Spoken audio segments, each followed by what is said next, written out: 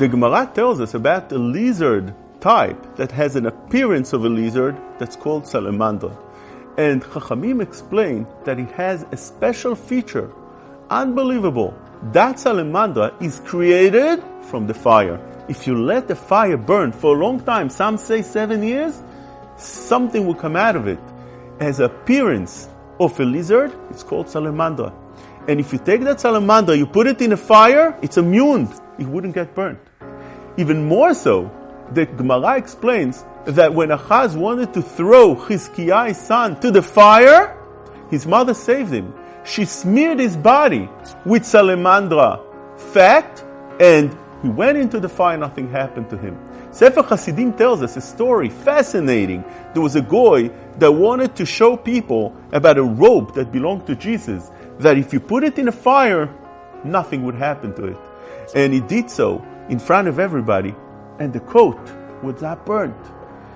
There was one wise person, he said, "Give that coat to me." He took the coat and he washed it well with detergents. And afterwards he said, "Throw it now to the fire." He put it in the fire and the coat completely got burnt.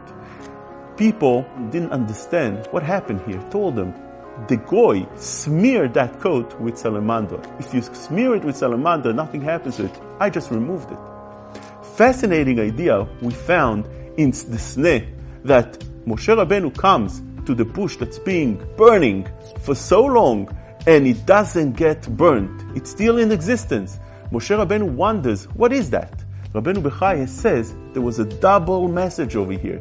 In one hand, Sneh, Chachamim tell us, is Sinai, which means it comes to hint to the Torah Kedosha that was given in the fire. Ki kol dvari ka'esh neum Hashem, which means the words of Hashem, the Torah, is like a fire. But on the other hand, says Rabbeinu Bechai, comes to hint about Am Yisrael's future that will be burning constantly by the nation, with pogroms, with Holocaust, with expels, with all kind of different things that Am Yisrael would occur. And therefore, there's a double message that we learn over here. In one hand, Am Yisrael would be burned constantly, but they would still exist, just like the Salamandra does, just like the Sneh does. What's the power? Sneh, says Rabbeinu Bechaya, is Sinai. They have the power of the Torah. And that's what the Salamandra also comes to teach us. Salamandra, say Chazal, all the way in the end of Masechet Chagiga, we can learn Kal Vachomer to Talmidei Chachamim. Just like a Salamandra doesn't get burnt from a fire, Talmid Chacham, even the fire of Gehenom doesn't burn him, because he has the power of Torah. Power of Torah is like smearing Salamandra on your body, and you're going into the fire, nothing happens to you. And that is the message that Moshe Rabbeinu is receiving. You should know that in one hand, there's a fire in that sneh, in that bush, that burns constantly. And that what would happen to Am Yisrael all over the future.